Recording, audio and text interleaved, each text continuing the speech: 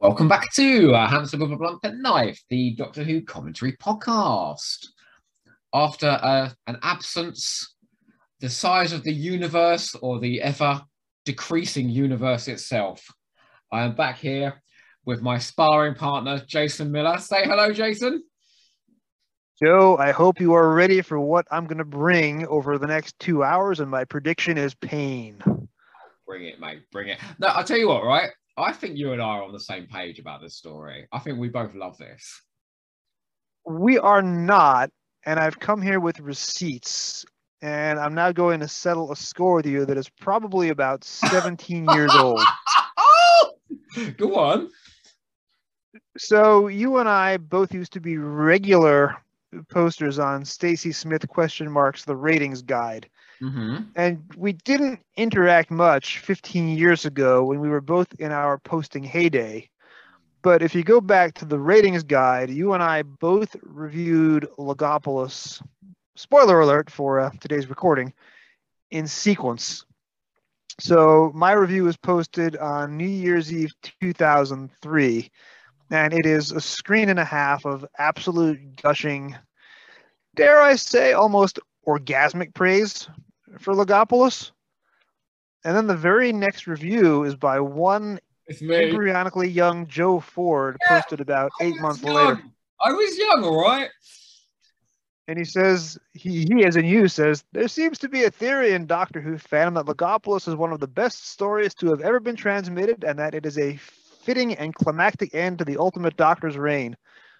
Well, I say expletive deleted to that and more besides. Logopolis is nowhere near the best Doctor Who story. It certainly isn't the best Tom Baker story, and it's not even the best of season 18. It's a story that aspires to greatness but never reaches it, that teases with a coherent storyline but instead delights in frustrating the random viewer. It is the weakest Christopher H. Bidmead story by a square mile, and reveals that the poor guy is running out of steam after practically rewriting every single story for the season, or so he claims. So this is the guy that I am here to spar with today, and we're going to go 15 rounds, right? No, unfortunately. If that's what you're expecting, you're going to be highly disappointed. I came here bearing a 16-year-old, 17-year-old grudge over this review, and I came here to bring the pain. What happened? I was going to ask you how long you've been sitting on this for. 16 years, man. 16 years. That's a long time to hold a bloody grudge. Unfortunately, time and age has matured me. Now, I don't know if you listened to my recent Naimon Be Praised episode about Logopolis, but I've found an intense amount of love for this story over the last 16 years. And I will be coming to celebrate its successes with you. But I will say, I don't think this is the strongest story of season 18. That's the one part of that terrible review that I wrote all those years back. That's the one part I would still say. I think Warriors Gate is the strongest story of this season, for a lot of reasons. But apart from that, I rather like this now. So I'm terribly sorry about that. Actually, I did listen to your Naimon Be Praised episode, and after I heard your ruminations on one John Fraser, you received a mystery present in the mail, and now the truth can be revealed that I am the source of that mystery present. I mean, I knew that, right? Excuse me. You're the first straight man that sent me pornographic books in the post, honestly. By all accounts, that's a pretty racy book. I didn't know how prolific John Fraser was, because I'm a little bit behind on my Dirk Bogarde 1950s British epic movies. So I was watching Logopolis this past August, as part of my Twitter pilgrimage. And anytime I watch the story, I, of course, have the DVD info text on. So now I'm watching Logopolis for the first time on the Season 18 Blu-ray, which has the all-new written info text. And it talked about Fraser's career and his autobiography. So I immediately run over to Amazon. Not only is the book still in print and in stock on Amazon UK, but it's still in print and in stock on Amazon US. So I ordered myself a copy, and then I played your hamster, and I ordered you a copy. And I have read the book, and it is It will curl your hair. It will pop your eyebrows. This is a shockingly racy book. It's amazing, but it's really shockingly, scandalously racy. Is it more scandalous than the JNT book? Less scandalous than the JNT book because John Fraser himself does not commit any criminal behavior, and there's no real Gary Downey type villain lurking through the book. Okay. But it is a joyful exploration of what it was like to be closeted in Hollywood and in London cinema in the 40s and 50s and 60s. And he names names and he gives receipts and he just tells very, very funny stories. Now, this is a family podcast, Joe. I know you don't want me telling these stories on your show, so I'll spare you the details, but it is an amazing, amazing book. Censor yourself on this podcast, okay? This is definitely PG-13, and we do not touch upon these things. However, I mean, I have to apologise because I haven't read the book yet. Life has rather got in the way in the last 6 months. I haven't read any books in the last 6 months, actually. That's a shocking admission, but I will get to that because, well, racy, saucy, you know, I love a bit of that. So I will get to that. However, I'm hoping you'll add a few details when John Fraser joins the story, because obviously you have. Well, listen, I am queued up and ready to go if you are. I am queued up and ready to go. Right. Well, I can't believe you read out that review, you bastard. I bring my receipts, Joe. You wait, next time we get together, I'm going to bring one of yours, all right? Honest to God. Please, I mean, I have not been on this show in 9 months, and I just was sitting on this like entropy, ready to unleash upon the universe. Oh, but dumb. Well, oh no, but first of all, we've got to be introduced to Tegan, you wanker, haven't we? Oh, no. Okay. All right. So, count us in. I'll count us down in part 4, part 3, part 2, part 1. Go. Boom. Oh, well, that's quite loud. I've got a question for you straight off the bat. It's not a Joe Ford podcast. It doesn't begin until Joe asks, I have a question for you. So let's go. Let's do it. And I would just like to point out, when I went on track 1 last week, Jason used that exact tone and threw on at me. I'm a naughty boy, aren't I?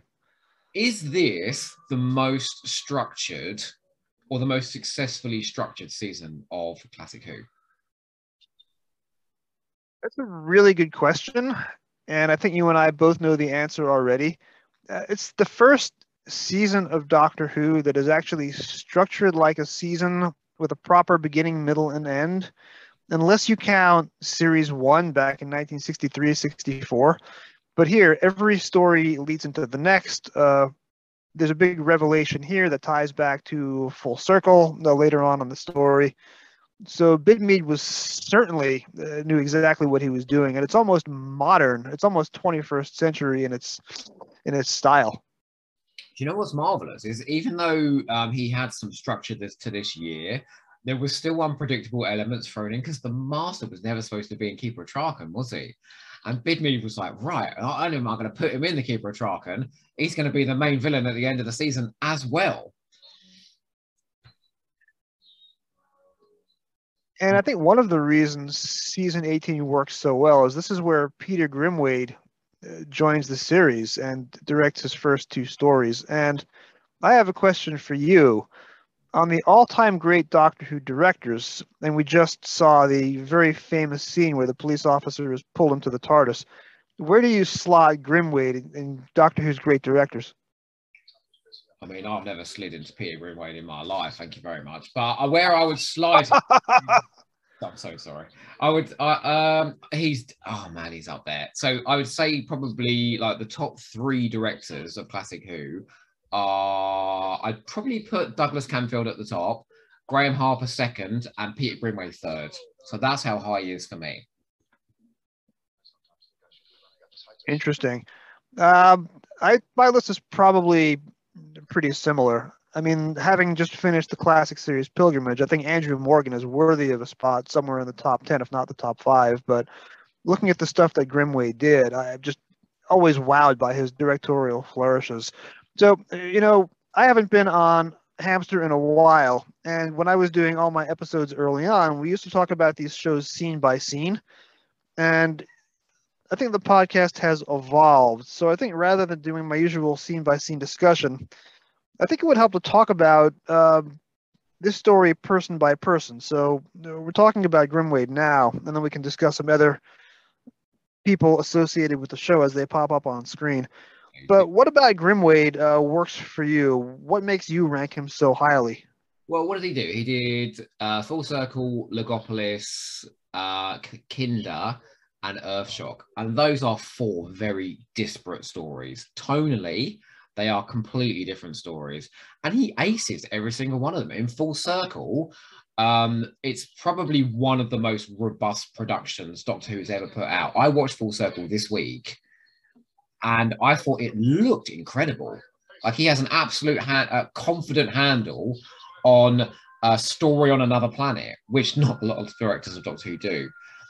With this, he absolutely gets the tone right, that funereal tone that's needed in this story to see Tom Baker out.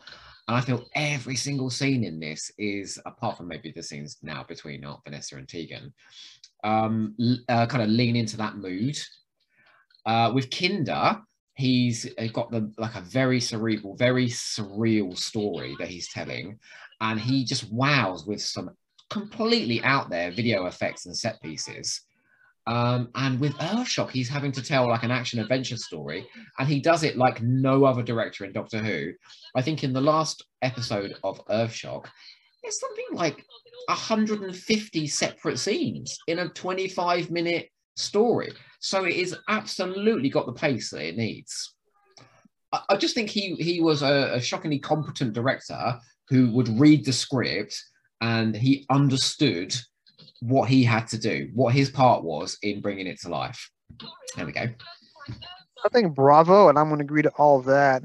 And you talked about the editing that he did with Earthshock with 150 shots in a 25-minute episode, but the cliffhanger to part 3 of Kinda, I just came back from LI Who, the annual Long Island Doctor Who convention, and every year I run a panel called Cliffhangers, ! Okay. And in about 45 to 50 minutes, my co-panelist and I will discuss, 20 or 25 cliffhangers. And I just realized that I should have run the Kinda part 3 cliffhanger. I've run the Logopolis part 3 cliffhanger, so we'll see that fairly soon. Many years. But the Kinda part 3, the editing and the way that he synchronizes the video to the countdown clocks, and the mounting tension and the superimposed video effects, we don't give him enough credit for the editing that he did, because editing now is easy. It's all digital. The editing that you would have had to do, almost with an X-Acto knife and cellophane tape in 1981, 1982, it would have been a back-breaking effort to assemble some of the cuts that he did, and yet he did it. And we take it for granted now because it's such a modern look, but for its time, that sort of editing was manic and frantic. Then I want to tell a funny anecdote, because we just saw Tegan and Auntie Vanessa's house. I'm sure you've seen on I think it was on the Meglos DVD, the original. Do you know whose house that was that they were using as Tegan and Auntie Vanessa's house? Oh, it's Andrew McCulloch and the other fella's house, isn't it? It's the house they were living in as they were writing Meglos. And as they were writing this, wasn't it? The location manager came round and it was their house. And they thought the location manager would come around from the BBC to collect their long overdue scripts, but no, they were just trying to use the house for the Logopolis exteriors. That is a great story. I think, like, very quickly, kind of summing up on Peter Grimwade, I just feel like structurally, kind of emotionally, he just and sort of creatively, he gave everything he had. Like, by all accounts, he was a very manic director who went round with his fingers like as a square, like checking out camera angles like between his fingers all the time, driving the actors bloody bonkers. But who cares? Like, who cares about the actors when the results is as good as this? If you listen to any Janet and Peter audio commentary, they're always making fun of him for going around with the hands in the square. And I think Matthew Waterhouse, in his audio autobiography, Blue Box Boy, he was a little dismissive of Grimwade as well, if memory serves me right. Apologize if I'm mischaracterizing that. I mean, I But think it's kind of stated that Grimwade was a bit of a bully. Like he was a bit toxic on the set, you know. Good grief, what's the guy who directed The Shining called? Kubrick. A bit, Stanley Kubrick. you know, like driving everybody mad, trying to get this thing perfect. But he's one of the best directors we ever had. Like, I don't know, maybe the payoff's worth it. Well, Kubrick was kind of abusive. If you listen to the behind-the-scenes stories on The Shining, when he was making Shelley Duvall do 62 takes of a single scene, I think it literally gave her a nervous breakdown. Grimwade is working in a studio where, you know, the clock turns off at 10 o'clock, whether you're ready or not. And we have, thanks to the Blu-rays, we have a lot of his studio footage. We can actually see him direct. He was down on the floor. He was lining up the shots personally, rather than just lurking in the gallery like a ghost. Do you see the tension between him and Tom Baker? Because Tom Baker's obviously a wee bit toxic himself at this point. He's leaving right. a long-running show, and he's pissed, basically. In the regeneration sequence where he's asked to beckon with a hand, he's just going, well, I don't want to beckon. Tell him I'm not going to beckon. You know, like, Tom Baker's pissed. Peter Grimwade's an angry bloke directing it. I mean, poor Matthew Waterhouse, he must have been ducking under that console every 5 minutes. Huge egos about the place. Well, this is only a year after Tom Baker got Alan Bromley fired from the middle of Nightmare of Eden. You know, let's not just think that it's Grimwade is the one rotten egg that caused Tom Baker to snap. Mid-40s Tom Baker in the late 70s was going to snap at the nicest director in the world. Yeah, it's true. But Tom Baker in this story takes his character to whole new depths, and I want to reserve talking about that until some of the later episodes. But this is one of my favorite Tom Baker performances out of his entire 7-year run, even though it's his last story, even though he's on the way out the door. And he's got, you know, a male companion for the first time since Harry Sullivan. It's just him and Adric and the TARDIS. I think Tom Baker is amazing, and no matter how angry he may have been during filming, that doesn't show up in his performance. Whereas there are other stories where he's clearly phoning it in and clearly going into Operation Shutdown. But in this story, if he was holding a grudge on Grimwade, it is not visible, or it's not audible. I'm going to both in the final cut and disagree with you. I agree with you that this is one of his best performances. He absolutely saved the best for last. And I think it's because JNT and Peter Grimwade and Christopher H. Bidmead were all strong characters, and they pretty much forced him in his last season. You will do what's on the page. Bidmead talks about coming down on the set and saying, stop, you know, ad-libbing. Say the script as it is. We've written this script. Say it as it is. Like, they were strong enough to stand up to him. He didn't like it, but that's what he had to do. I defy you to find a story where Tom Baker is phoning it in. I think that is a myth that people blow out of the water. And if you're going to mention some of those late Williams stories, I can rebut any argument that you have in those stories. That's actually not where I was going. I'm not a fan of the early Williams. That was when Baker started to get out of control, and Williams didn't really have, you know, he's a young guy. He didn't really have the presence. The biggest example that I can remember, and if you go through my pilgrimage tweets, I pointed out as it goes, there are parts of Planet of Evil where he is literally, you know, asleep on the set or just upstaging everyone else in the background of the scene by clearly being not dialed in and clearly not wanting to be there. And there's other examples scattered throughout. It's not just, you know, the end of the Graham Williams era. It's not just Nightmare of Eden. But if he didn't like a script, it is often visible in his performance. But by all rights, when here he's at his angriest and he's ready to go, he could have tanked this story. And he doesn't, and he's mesmerizing. I mean, yes, he was giving great performances throughout. It's hard to top his intensity in Pyramids of Mars or the comedy in Robot or his rapport with Julian Glover in City of Death. But going back to Grimwade for a moment, think about the guest cast that Tom Baker is given in this story. I mean, you have Delore Whiteman, who is hilarious. She is so good, you almost wish that she was not confined to episode 1. Jason, your father's farm is hardly the outback, my dear, and neither is this. Could you imagine a season with Tom Baker and Auntie Vanessa? It would have been the greatest season of Doctor Who. You would have had people cosplaying as Auntie Vanessa at cons. You would have had the two of them doing a whole, 15 Big Finish box sets. It would have been glorious. You indulge for It's one. hard to imagine a better twosome than those two in the TARDIS together for years and years. Will you indulge me just for 1 second? Because can you imagine, right? Imagine like season 15 was Tom Baker and Amelia Ducar. Season 16 was Tom Baker and Amelia Rumford. And season 18 was Tom Baker and Auntie Vanessa. I mean, wouldn't they just be the best seasons ever? Can you imagine some of those season 19 stories, but with Tom and Delora Whiteman rather than Peter Davison and Matthew Waterhouse? I imagine the two of them in Time Flight. I mean, imagine the two of them in Fort of Doomsday. God. They'd land that Concorde in prehistoric Earth, and they'd both be there going, "My God, how many whiskeys did we have last night?" You know. Now, Joe, I have a question for you. Ooh. So I was listening to your hamster commentary on Twin Dilemma some time ago.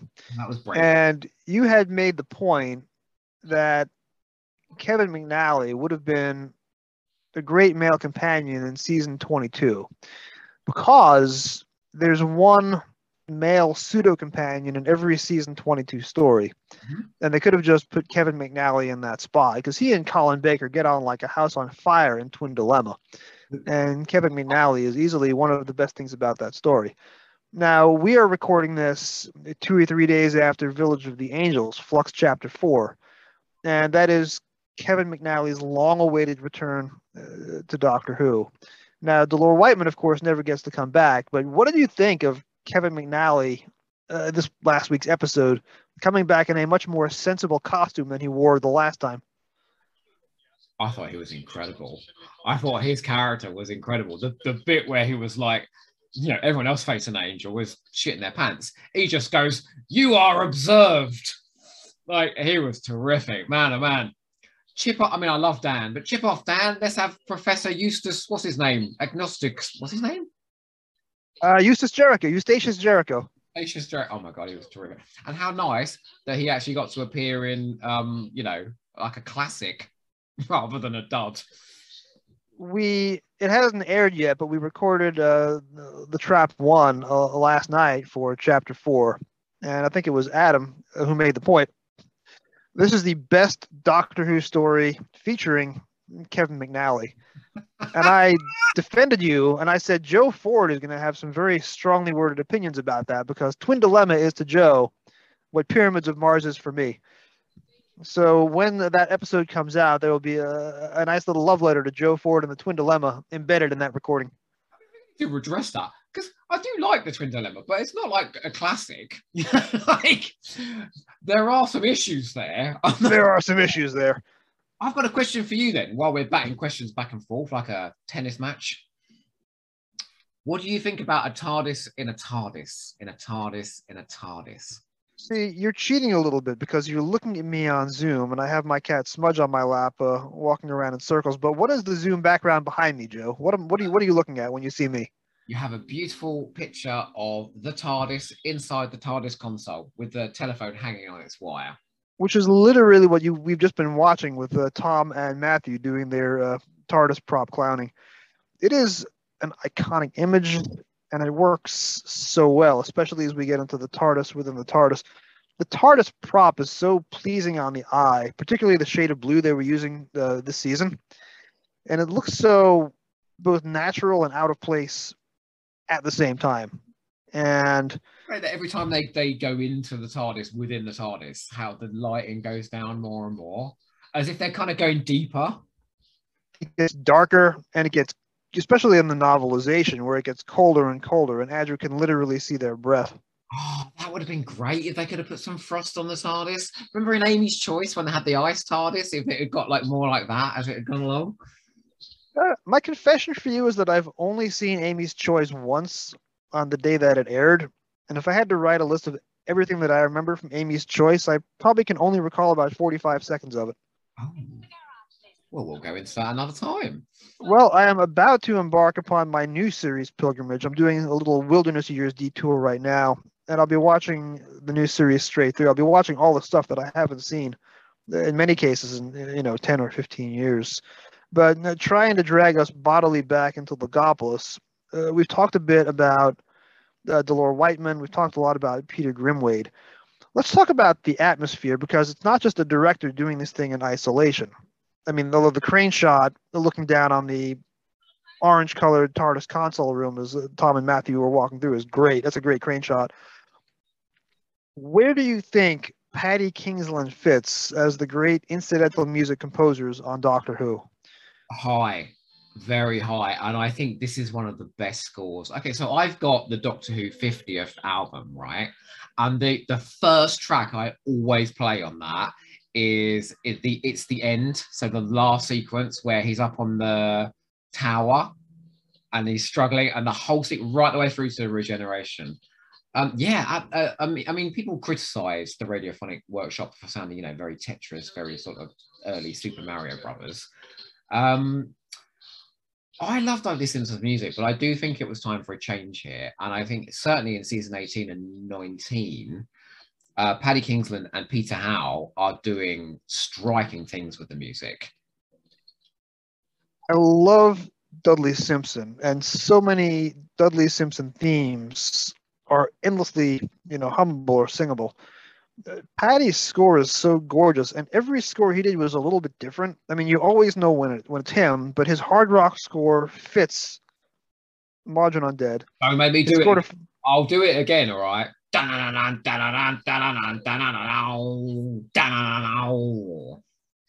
Joe, it sounds as if you're actually playing the guitar rather than just imitating one. But I'll tell you a story. When I was living in the Midwest for law school in the mid-1990s, didn't have a television my first year. I went through an entire year of law school without a TV set. All I had was the internet. And this was dial-up internet on a 2400 baud modem, so it was text only. It wasn't the full internet as we know it today. And I had my books, and the new adventures would come out. I would get a new adventure, and it would be finished within about a minute and a half. Then I'd have to wait, 29 more days for the next one. But I was also on RecArts Doctor Who, and I had a pretty thriving Doctor Who fan-friend community even at that time.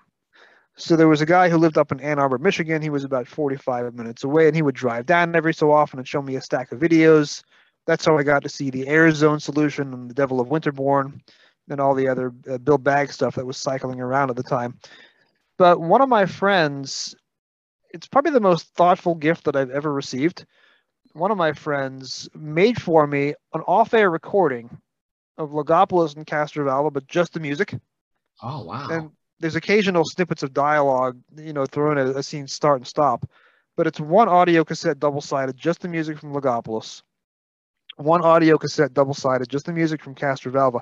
I played those things almost nightly, and I probably worn those tapes down, to the point of being inaudible. I actually had, we'll get to it in part 2, the Logopolis funereal theme. I had it on as the background on my answering machine for about a week and a half. And then somebody called me and goes, Jason, why do you have funeral home music on your answering machine? So I took it off. But the music is so beautiful and so haunting. I think large portions of the score are seared upon my consciousness, and very few days go by when I don't have some Paddy Kingsland in my head.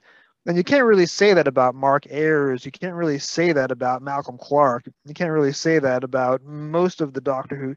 There are some very good scores out there, but I think Paddy Kingsland for me is numero uno. You know I'm going to disagree with you, don't you? I think Mark Ayres is probably in my top 3.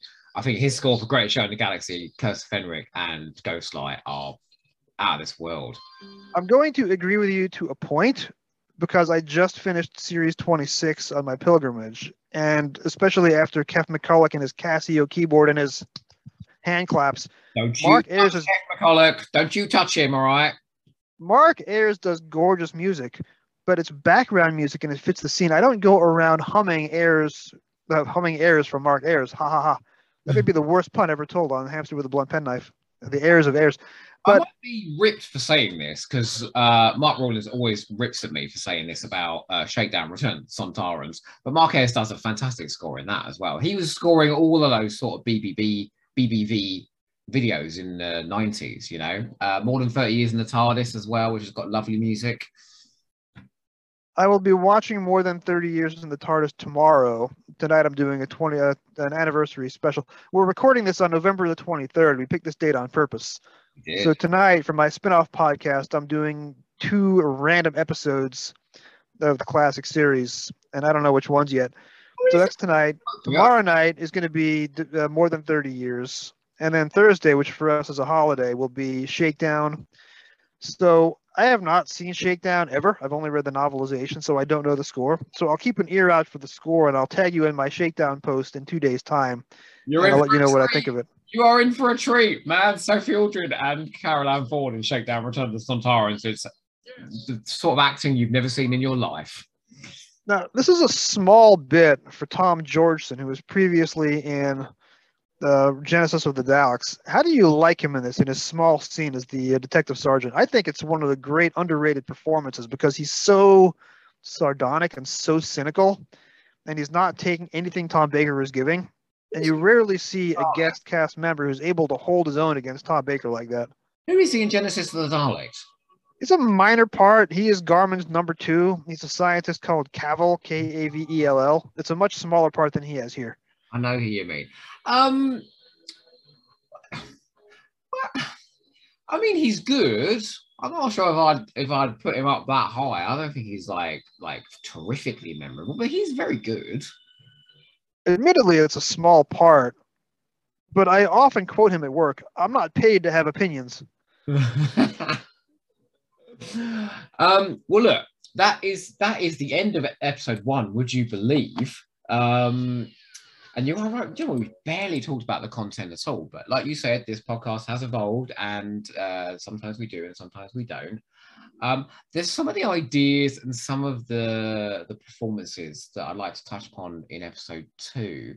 But I've got a feeling you've got some names you're going to throw out there to talk about more of the contributors, and I can't wait to hear what that is.